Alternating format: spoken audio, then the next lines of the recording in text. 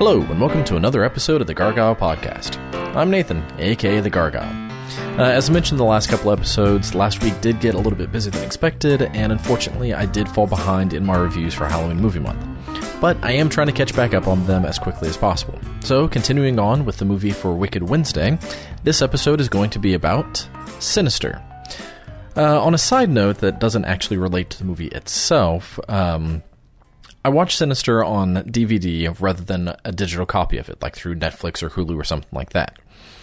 And before even getting to the menu, there are previews for Texas Chainsaw 3D, The Possession, The Haunting in Connecticut, The Last Exorcism. And even though some of these movies looked pretty crappy, honestly, it did make me sort of miss watching previews before movies. When I was a kid and my family would rent movies, practically everyone else wanted to just fast forward through the previews and get to the movie. But I actually really enjoyed watching previews. It let me know what other movies were out there, what movies were coming out, what I wanted to see, and stuff like that. And a lot of DVDs either don't have previews, or they have previews just as an extra feature, but it doesn't actually start the movie out with them. And even the ones that do have them, you can very easily skip past all of them just by clicking on the menu button. And it's a very minor thing, but it's something that's yet another example of how movies and the movie-watching experience are changing. I've been buying a lot of VHS lately, and honestly, I don't really know why I'm doing it, because I would definitely much rather have Blu-rays of all the movies that I want. But there's still something about watching a movie on VHS that takes me back to what watching movies used to be for me. And yeah, the quality of VHS is absolutely crappy, but I don't know, there's just something about watching that older format that I still love. Now, this doesn't actually have anything to do with Sinister, but it was crossing my mind when I was watching the movie, so just thought I'd mention it. And someday I might actually do a little bit more of an in-depth discussion on the movie watching experience, but for now, on to the experience of watching Sinister. When I was watching Sinister, I did so with the headphones in because the missus got a little creeped out even just from watching the preview, so I wanted to be respectful of her and not subjugate her to a movie that was going to end up creeping her out all night, so I watched it primarily with headphones in. And while watching a movie with headphones is not my ideal way to watch a movie, in some ways I think that it actually helped to intensify this movie, because I was a little bit more immersed in the movie than I might have been otherwise. At least I was more immersed in the sound and the musical score of Sinister. And I do think that the music of Sinister is part of what makes it so creepy. Now, maybe that was because I had the headphones in, and so I couldn't escape the sound as much. I couldn't have some more of that atmospheric noise because everything that I was listening to was the movie. Or if it's because I was paying even more attention to it because I didn't have as many distractions. Or if the music really was just that creepy in the movie. But regardless, the sound of Sinister absolutely drew me into the movie, and it had a huge impact on what I thought of it. Now, as I've been saying with the last few movies that I've been reviewing, again, I am going to be getting into some spoiler territory, so if you've not yet seen Sinister and you want to see Sinister, go watch it. I do think that it is a good horror movie with a lot of things done very, very well, and unfortunately some things done not so well. But if you are wanting to see it, I definitely recommend it, so go watch Sinister. But if you don't especially care about spoilers, if you don't ever plan on watching Sinister, or if you've already seen Sinister, then stick around. Alright, so, start getting into this. Sinister starts out with old film footage of 4 people with sacks over their heads getting hanged, and the ropes are over a branch tied to another branch on the other side of the tree, the limbs being cut, and when it falls, it lifts the 4 of them up. You can't see who's cutting the branch, but you can see that what's cutting them is one of those, like, limb trimmer things. So while it's not a quick, violent, gory death, if you know anything about hanging throughout history, then you know that while it might not be quick and violent, it is definitely slow and painful and gruesome. So while on the surface it might appear like it's not that violent of a scene, it is absolutely a scene wrought with suffering. And how this movie starts out is one of the things that I do like about it. Not the fact that people are being hanged, but that the movie jumps right into the killing and the mystery of how and why it's happening. Because you don't actually see who's cutting down the limb. You just see that the limb is being cut. And so it just dives right into the mystery of who's doing this, why are they doing it, what's happening, and it takes you right into the mystery. So after that opening scene, you see Ethan Hawke's character, Ellison Oswalt, and his family moving into the house where those murders just took place. And you find out a lot of information about that character in a relatively short amount of time. You find out that he's a true crime author, which is, in case you don't know, kind of a mix between investigative journalism and a mystery novelist, but it's going with things that have actually happened and trying to present them in a factual way rather than any sort of bias or sensationalism. But you find out that he's a true crime author, that he knows that he moved into the house where the murders took place, and it's actually a somewhat humorous scene where his wife asks him if they've moved in a few houses down from where a crime scene took place, and Ethan Hawke's character says, no, we didn't, which is funny because technically he wasn't lying. They didn't move in a few houses down from where a crime scene took place. They moved into the house where the crime actually took place. So, while that scene is a little funny, it also sets up some of the character of Ellison putting more focus onto his work than onto his family, which does become a bigger issue as the movie goes on. You also get a little bit of backstory with Ellison and his interaction with the police and how some of the books that he's written in the past didn't sit very well with law enforcement because they presented them in a not-so-positive light. And so there's a little bit of back and forth on how sometimes the cops get it wrong and sometimes the information about them is presented wrong. And so it's just an interesting back and forth, especially in light of how sometimes the media does present law enforcement. But I like that there's that little bit of tension between Ellison and law enforcement because it does help to set the characters in a real world. So there is some real world tension rather than just the protagonist and some sort of supernatural terror. So I like that it does give it a little bit more of grounding in reality. And that's one of the things that I think this movie actually does pretty well. I think that a lot of the stuff that does take place in reality is presented in a very realistic way. Even though there were some things that were done purely stylistically, for example, the first dinner scene where it shows them eating dinner around a table and there is barely any light at all and the rest of the house is completely dark. No one actually has that many lights off when they eat dinner, so yeah, that definitely was a stylistic choice to give the movie a little bit more of a mysterious mood or setting. Little things like that sometimes aren't quite as realistic, but the actual family dynamic, the actual family interaction, I think that was actually done very, very well.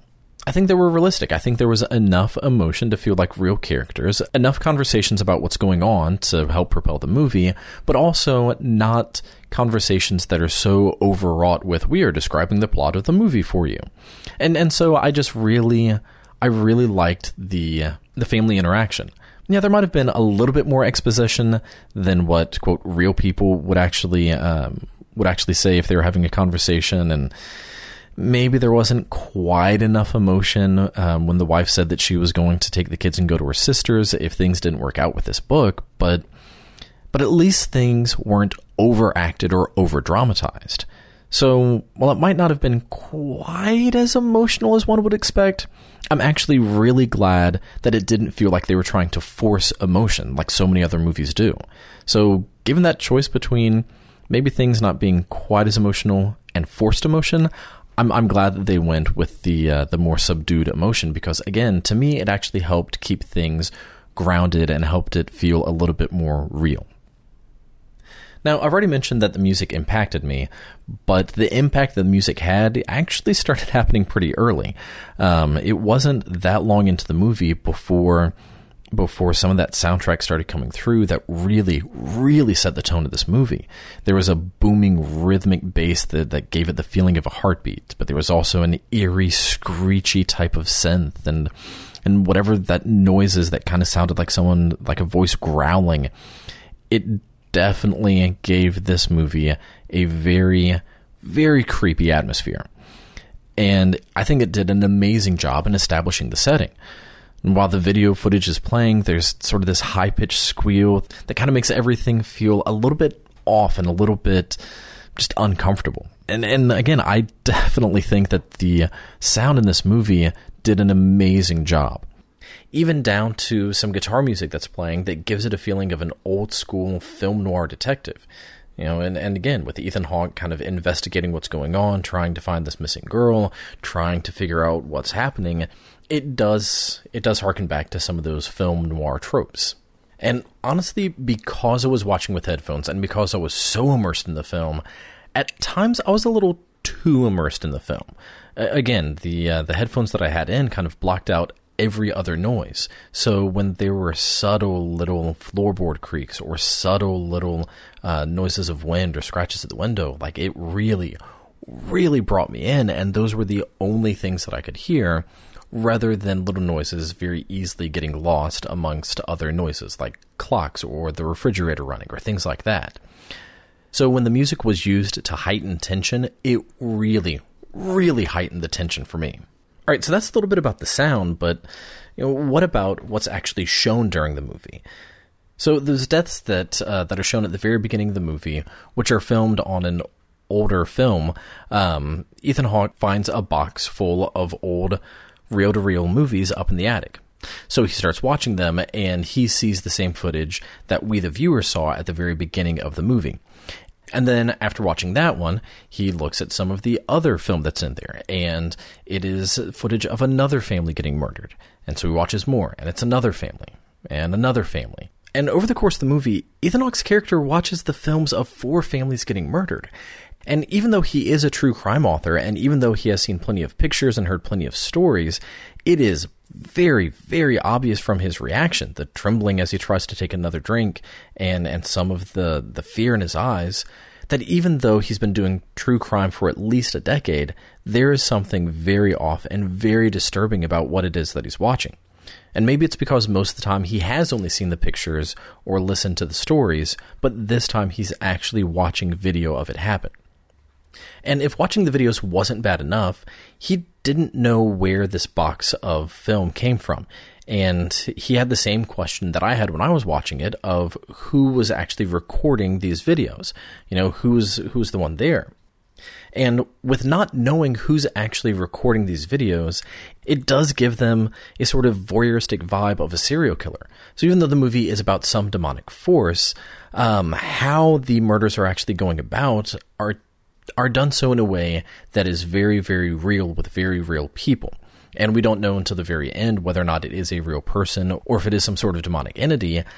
At the time, regardless of which one it is, how it is being shown and what the audience sees, again, does give it that vibe of a serial killer. And I think that was a really interesting mix of taking, again, stuff that can be very real, like home invasions, and then mixing it in with that supernatural demonic force. And I think that was just a really interesting and I think a very good choice on how to actually present this film, how to present what actually happens in it. But anyways, back to the videos that Ethan Hawke was watching. Having seen any horror movie ever, if I had been him and had just moved into a house and there was some weird box in the attic that wasn't there in the police photographs and that has videos of people being murdered, I would be getting my family and getting out of there as quickly as possible. But, of course, in the movie, things have to play out the way that they play out to actually bring closure to the story, etc., etc. But this was definitely another one of those horror tropes that as soon as weird, creepy things start happening, why does that character stick around? I would be out of there in a heartbeat. And the ironic thing is, in Sinister, if I had actually gotten out of that house as soon as I watched that first film, that actually would have been part of my demise. So even though Sinister does use a horror trope in terms of the main character continuing to stick around even after weird things are happening, I do really, really appreciate the fact that it took that horror trope and turned it into part of the plot and turned it into part of how the monster attacked its victims. I do think that it was a very smart move and a very interesting move. And again, if you've seen the movie, you know what I'm talking about. If you've not, then as I keep going through this, it'll all start to make sense a little bit closer to the end. And speaking of the monster and the victims, up until the very end of the movie, the only people that we actually see get killed in the movie are the ones in the films. And it's really interesting to me that the protagonists, the characters that we actually care about, they're not being chased by a monster throughout the film. But this movie still does a really, really good job of setting that creepy and sometimes very suspenseful and terrifying setting and atmosphere. And for the vast majority of the movie, I do think that it is a really, really great atmosphere. I think that there's very good pacing. Things get very, very suspenseful and creepy, but there's enough stuff leading up to it to where there's good character development, there's plot setting, you're invested in the characters, and it doesn't spend too much time on some of that character development that it feels like it's taking too long to get to some of the creepy, suspenseful aspects. Another example of how this movie did a really good job of combining realistic, actual fears with more of the supernatural terror is the fact that the character of Ethan Hawke's son had night terrors. So on top of all of the other creepy, terrifying things that Ethan Hawke character is going through, there's also his kid going through something that, if you've ever experienced, are terrifying. Night terrors aren't just having nightmares. They're not just having bad dreams. They are essentially hell unleashed in your mind while you are asleep, but they are so real for the person experiencing them, and they are terrifying and horrifying, and the person doesn't even realize it when they wake up. Like, they have no memory of what actually happened, but for those around them, it is a terrifying, terrifying thing to watch. Now, the representation of the night terrors was definitely underplayed, especially with the fact that they were able to wake him up so easily from it, but with the background in psychology and knowing what night terrors are and how they really, really can affect someone, I mean, even just that alone is both terrifying and tragically sad, and it really is horrifically sad for the people going through them. And on top of the movie itself, making it seem like people can wake up from night terrors relatively easily, the parents, Ethan Hawke and his wife, they appear to downplay what night terrors are like. They make it seem like they're not really that big of an issue. Although, the fact that they're talking to their son and their daughter, the daughter's still very young, it does make sense that they would downplay it rather than telling them just how terrifying it really, really is. Alright, so for about the first 30 minutes of the movie or so, you're getting to know some of the characters. There is some very weird, very creepy stuff going on, but it isn't until about 30 minutes in that Ethan Hawke's character finally sees that image of whatever that demonic creature is for the first time.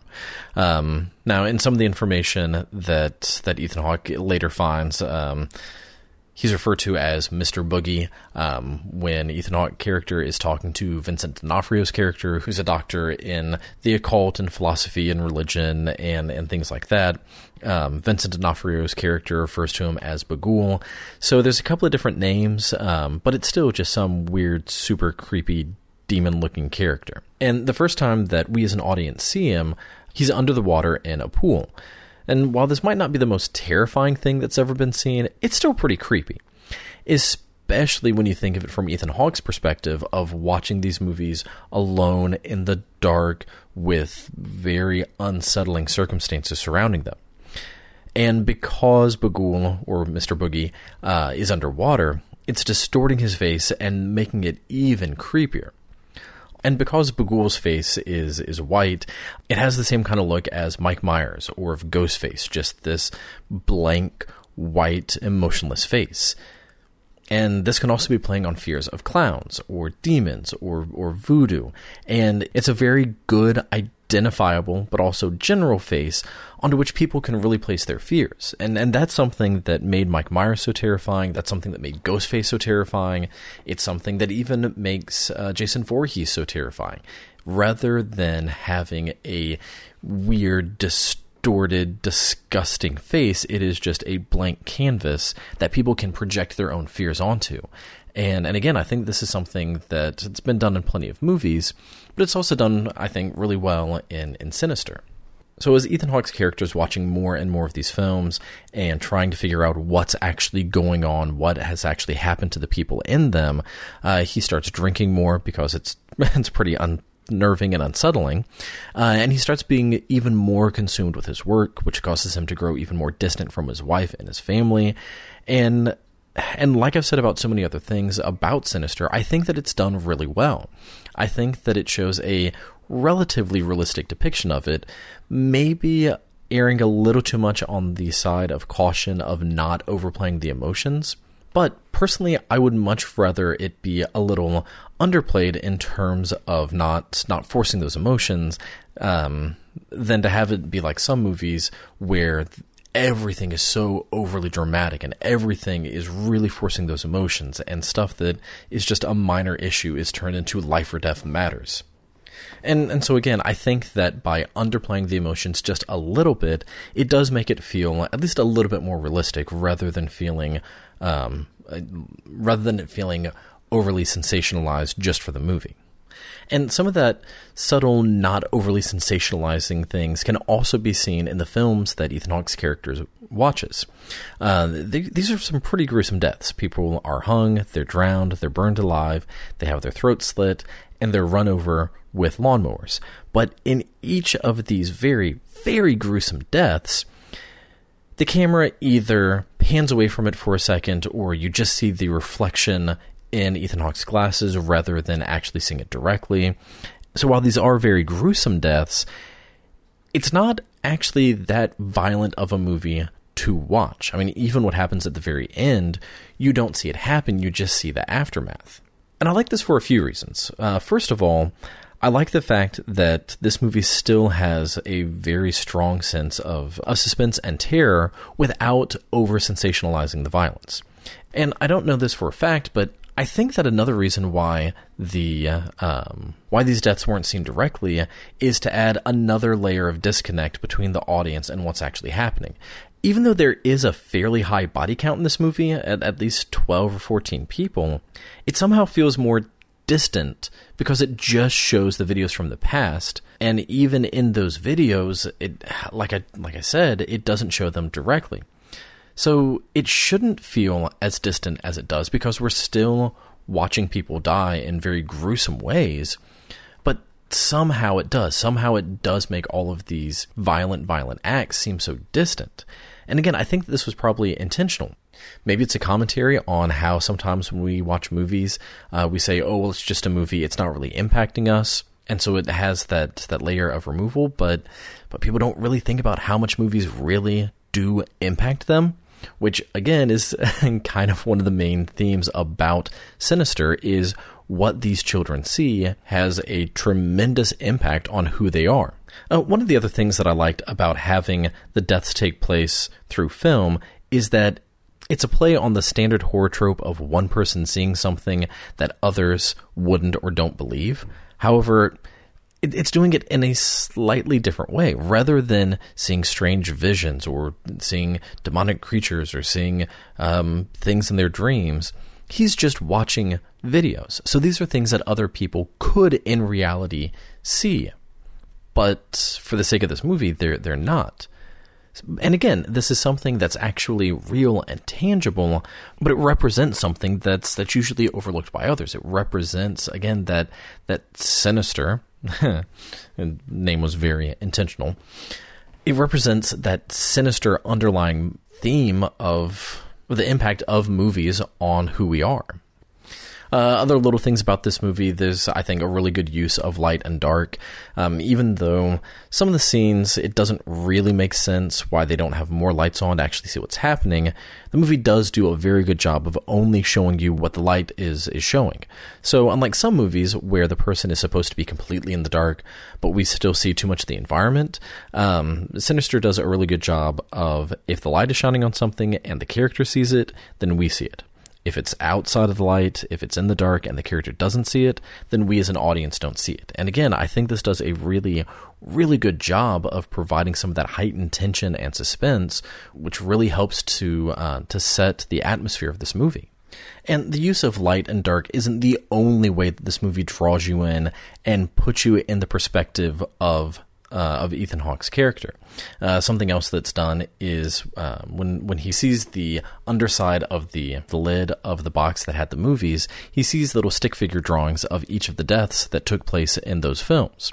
And he looks through, and there's the first 4 that he watched, but then you can very clearly see that there is a 5th family. But there's something that catches his attention, something that distracts him, something that startles him, and so he looks away, and that 5th family goes out of focus, and you can't see who it is or if there's any names next to it, and you can't see what's happening.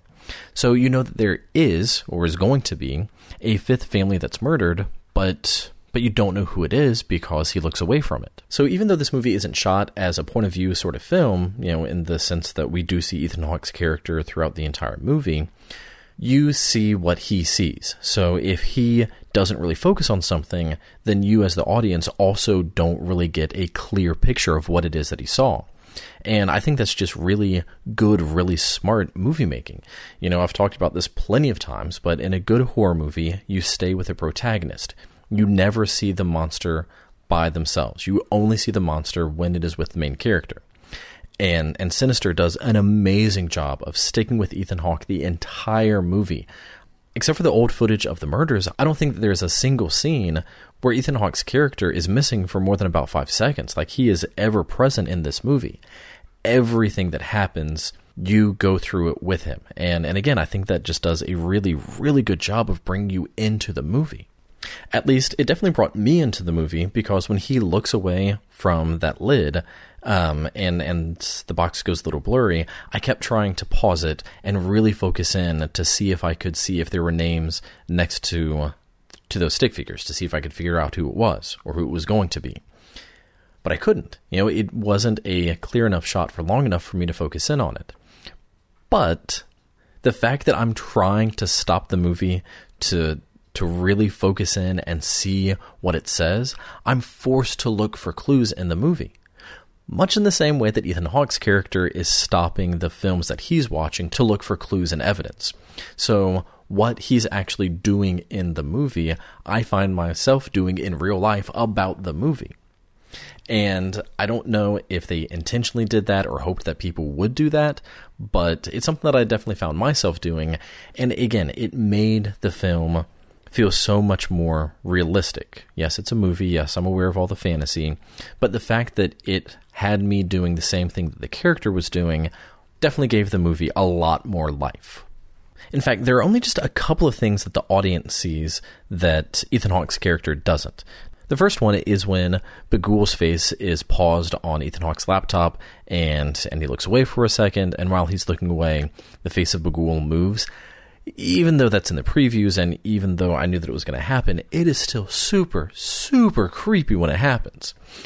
The other thing that the audience see that Ethan Hawke's character doesn't is when his son is outside having another night terror, and he goes to get him, and then there's that dog sitting there growling at him. When Ethan Hawke is focusing on the dog, we as an audience see the 4 or 5 children standing behind him. And another time that we see something that Ethan Hawke doesn't is when those same kids who are standing behind him are then running around his house, and he thinks that he hears things, he thinks that he sees things, and he's sort of searching around the house. And we very clearly see these kids, but Ethan Hawke doesn't appear to. I don't know if that's because he doesn't actually see them, or if this is one of the times that the movie is breaking from what I said earlier, to where he's in a much darker environment and we can just see things better than he can, or if they're just making themselves not appear to him. Whatever the case is, that is another time that the audience sees something that the main character doesn't. But it's not long after the audience sees the kids that Ethan Hawke then sees them up in the attic. And while it is super, super creepy to walk up in the attic and see a bunch of kids just sitting there, and then when Bagul pops out of the screen and shows up right in front of his face, again, super, super creepy. Unfortunately, that's also where the movie starts to go downhill a little bit. Because for the vast majority of the movie, it is the suspense building things up. It is the question of not knowing what's happening. It's the mystery. It is letting the imagination play tricks on you and letting the imagination make things much more terrifying than what you actually see. Because as soon as he sees the kids, even though that initial startle of seeing them in the attic and seeing them in the little girl's room are terrifying, they themselves are not actually that creepy.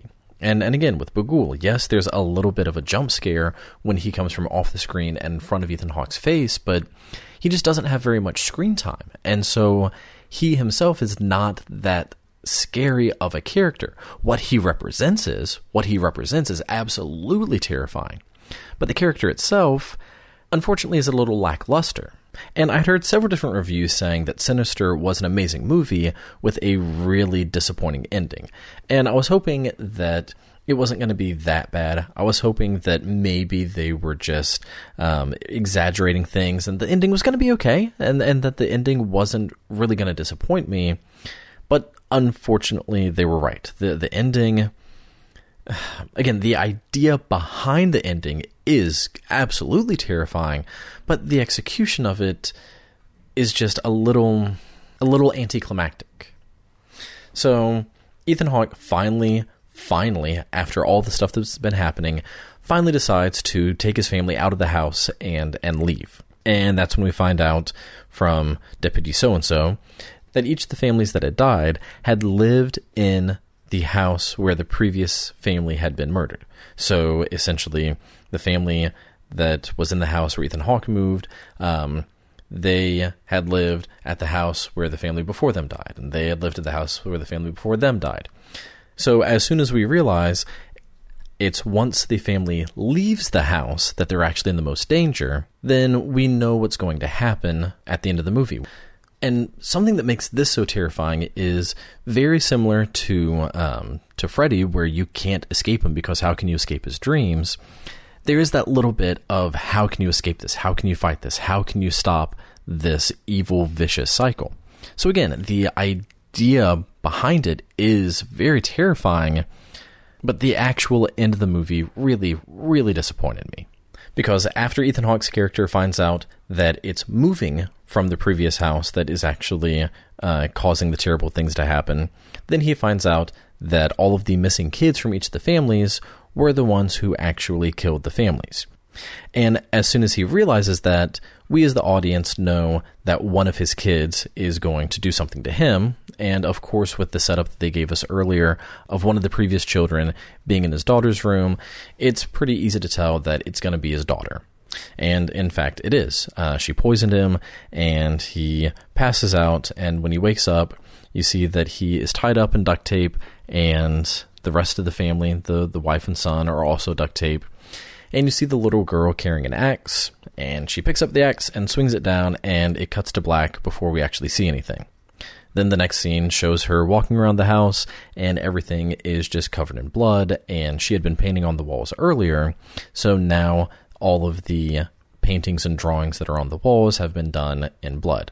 So again, it's gross, it's definitely terrifying to think about. It's just a little disappointing that once the monster actually becomes real, there's not a whole lot of cat and mouse. There's not a whole lot of chase.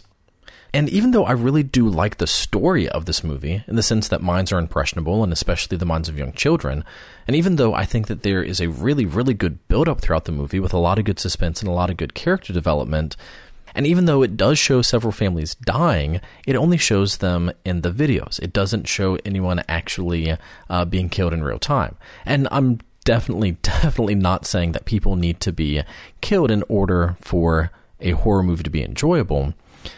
But I am saying that it doesn't really give the protagonist a chance to fight or escape. You know, as soon as Ethan Hawke sees that very first video, he's doomed. There's nothing that he can do to get away from it. So there's no chase. There's no hope that they'll get away. There's no really rooting for the protagonist. It's more of just as soon as they figure out what's actually going on, they all die. And I think that's part of what makes the end of this movie so disappointing. A lot of suspense building things up, but then it just kind of ends. The IMDb description of Sinister 2 has the deputy learning that someone has moved into the house and tries to save them. I've not actually seen that movie yet, but this is a little bit more of what I was expecting to happen in the first one. You know, I was expecting there to be some sort of, if they do this, maybe they can stop it, maybe they can escape. After Ethan Hawke learns from Vincent D'Onofrio's character that Bagul is captured in images and feeds on young children and all this other stuff, I was hoping that maybe this would give rise to some of that conflict between Ethan Hawke's character and Bagul. There would be some sort of fight, whether it be literal or philosophical or metaphysical, but there would be some sort of actual conflict between the two, some sort of chase, some sort of rooting for the protagonist. But as it is, they find out why it's happening, and then it's over.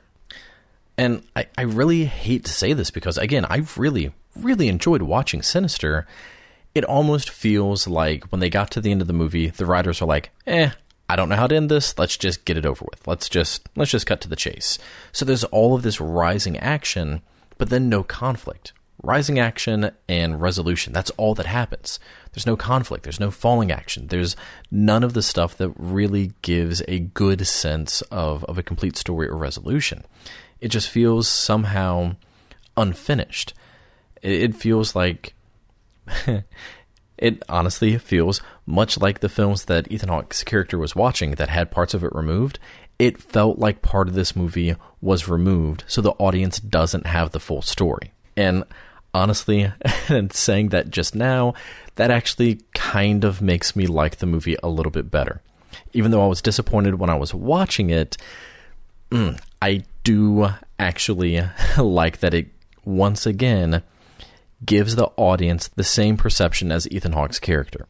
And I've mentioned a few different things and saying, well, I'm going to come back to him. I'm going to come back to him. The first one being how this movie captivates you and draws you in.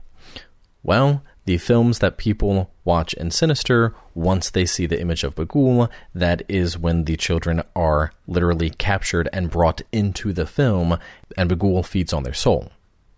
I talked about how, because I've seen horror movies, if I was in that situation where there was something kind of creepy happening in the house, I'd be getting out of there as quickly as possible. But that's actually what ends up being the demise of Ethan Hawke and his family. So, again, even though it might actually seem like the ending was disappointing, stopping for a second, looking at it in the big picture, and thinking about how movies captivate people, much like Bagul captures the children. Thinking about how, because of things that we've seen in horror movies, which would say, oh, there's no way that I'd be doing that. How could they be doing something so stupid like sticking around that house? Leaving the house is actually what caused things. And again, there's just a lot of things about this movie that I really, really enjoyed. And honestly, I'm really glad that I was talking through it, because getting to that realization of what we saw felt a little bit more like what Ethan Hawke was seeing. That does add a little bit of depth and complexity. Now, whether or not that was intentional, I don't know, but it definitely added to my enjoyment of the film. So if you felt like the ending of Sinister was a little disappointing, think about some of the things that I've been talking about and go back and rewatch it with some of that in mind, with the movie is intentionally trying to draw you in. Watch it with that in mind, and the ending might actually be a little bit more enjoyable than it was the first time around. On a side note, like I mentioned at the beginning, I was watching this on DVD, not through a digital copy, and so there were a few extras. One of them was a feature about a murder house that was allegedly haunted, and some of the stories that are shared about that house are things very similar to what happened in Sinister. So even though Sinister was obviously a fantasy fictional movie, there are some aspects about it that very, very closely mirror things that do happen in real life. There are some things about real life that are still unexplained, and there are some things that do sometimes have what feels like an evil presence around them. And so with some of this actually occurring in real life, again, that makes Sinister a little bit more realistic of a movie than what you might realize just from the outset. So along with thinking through some of the things that I've been talking about, I also definitely recommend watching some of these extras, because again, it does help to bring some of that reality and fantasy together and make Sinister such an enjoyable movie. So that's my take on Sinister. A really enjoyable atmospheric horror movie that seemingly has a disappointing ending, but if you take a step back, look at the bigger picture, look at some of that combination between reality and fiction and fantasy, honestly, it isn't as weak of an ending as I thought that it was when I watched it. So be sure to let me know what you think. If you're enjoying these reviews, let me know. I'm going to be continuing on with my Halloween Movie Month reviews. You can find all of these reviews at gargylereviews.blogspot.com. Again, I'm going to be doing themed days with Musical Monday, Terrible Tuesday, Wicked Wednesday, Toothy Thursday, Foreign Friday, Psycho Saturday, and Silent Sunday. And you can find all these reviews along with links to my Twitter at Gargyle Reviews, my Facebook page /The Gargyle, as well as other movie reviews I've done in the past, other podcasts I work on, videos from con coverage, just all the stuff that I work on. You can find all of it at gargylereviews.blogspot.com. And as usual, if this is where you're already listening to this, you already know all of it. But if this is your first time checking out this podcast, then go check out my blog. Let me know what you think. Follow, leave some comments, leave some feedback, and just let me know what you think. Again, I'm really enjoying doing these reviews, so hopefully you're enjoying listening to them as much as I am enjoying doing them. But until next time, that's been it for this episode of the Gargyle Podcast. I'm Nathan, and as always, you can find me where geekery and horror abound.